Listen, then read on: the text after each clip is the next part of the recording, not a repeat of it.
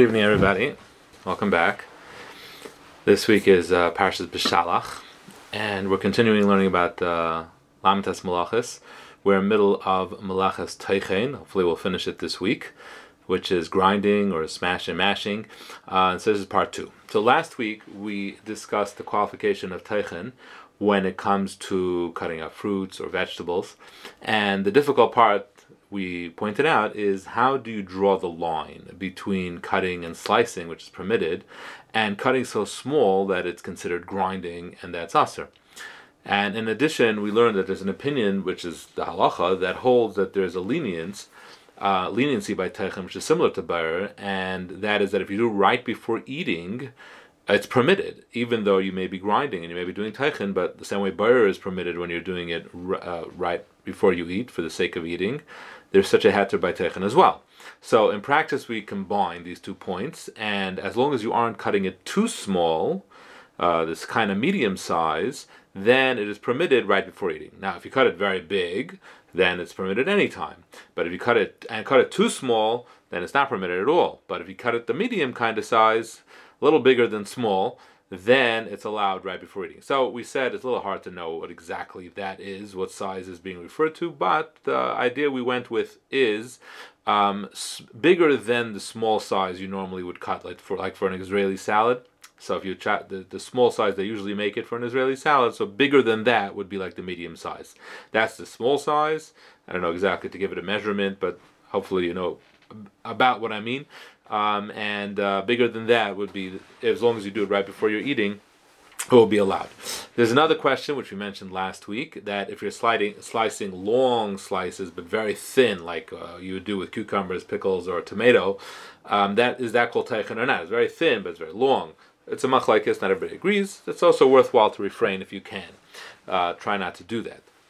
And we also learned that using a utensil which is dedicated to teichen, even if what you're doing is technically permissible, but to use such a utensil is asr midrabanan, and that's called uvda d'chal. So using something which is dedicated to a malacha is a problem of uvda d'chal. And one way this is relevant, which we didn't speak about last week, would be, for example, shredding cheese. Now, cheese isn't subject to the malach of teichen because it doesn't grow from the ground. So something that doesn't grow from the ground doesn't have an isser of teichen, and you aren't forbidden to grind it. But you can't use a cheese shredder to shred it because it would be of the d'chal.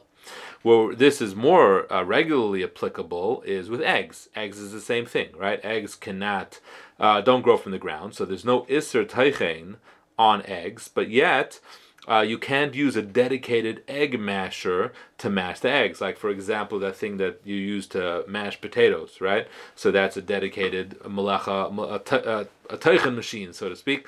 So that would be of the d'chal. You would not be allowed to use that to mash your eggs, even though there's no problem of teichen by eggs, but it would be an of the d'chal.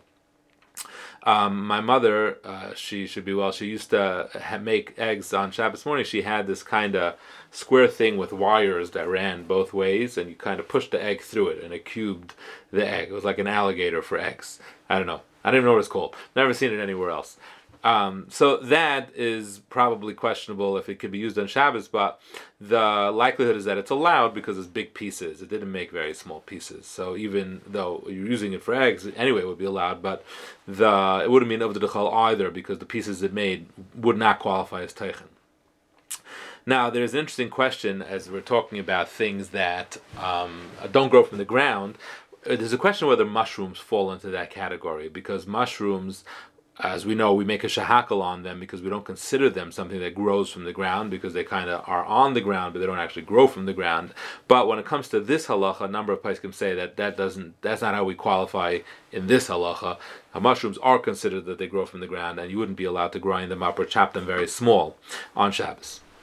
Now, one interesting application of teichen is mashing a banana or an avocado. Now, what's interesting about it is because you could argue that why should that be teichen, right? It's not separating into small little pieces. I mean, the av malacha of teichen is grinding up wheat into flour, right? Or grinding up the herbs into the powder for a medicine, or so on and so forth. So why would mashing a banana or an avocado, where it just becomes a mush, all you're doing is you're causing it to lose its solid form, but it's not separating.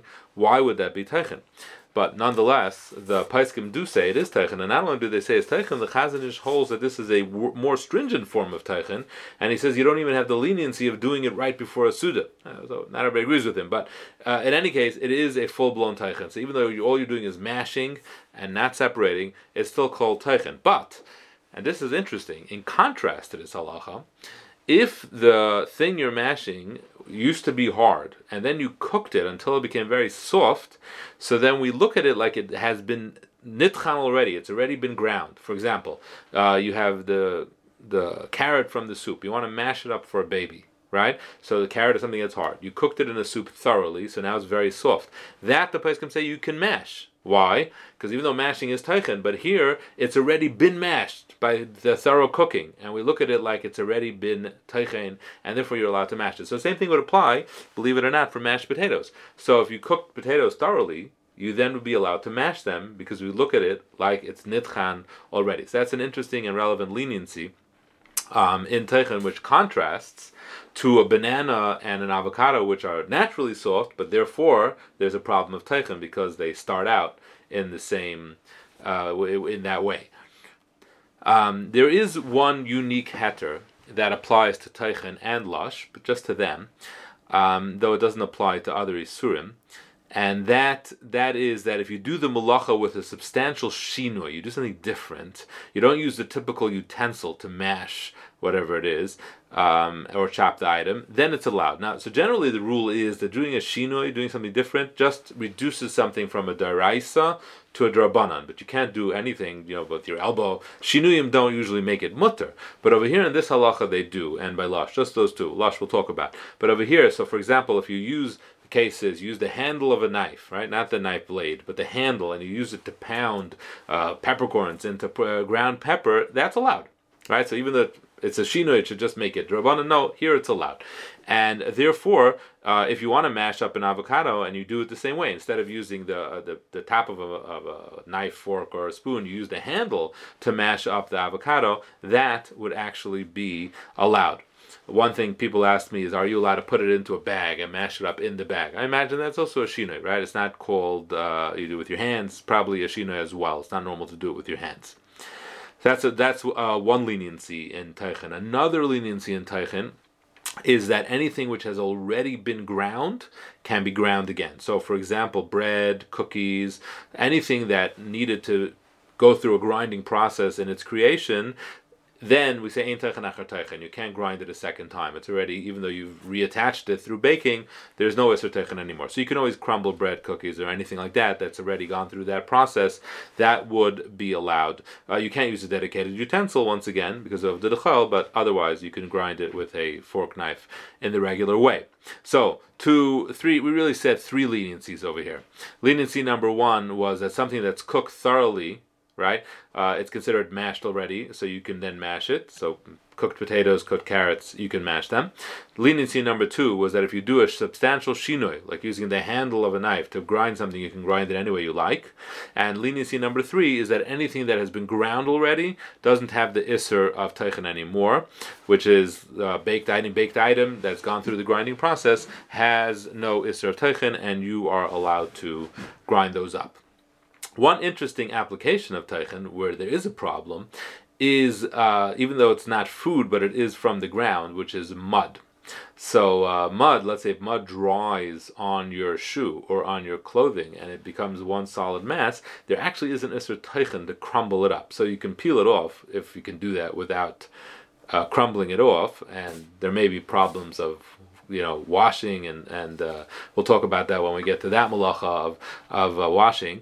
But putting that aside, assuming there's no problem of that, where there are cases you can do it, you do have to be careful not to crumble it. The same thing would go actually if, let's say, a cholent got stuck on your skirt or pants, and bean, right, is there, and you crumble it up. That's also teichen, right? So you have to be careful about that. So the teichin can apply in that way, even though probably the bean, come to think of it, is fully cooked, right? So you probably would have that leniency that since it's thoroughly cooked, you would be allowed to match it up. So that's just something to keep in mind. It does have an application even outside of food, even with dirt. So those are the three leniencies that we have in teichin, and in contrast, there is isser to mash something up when it's not cooked, like an avocado and a banana.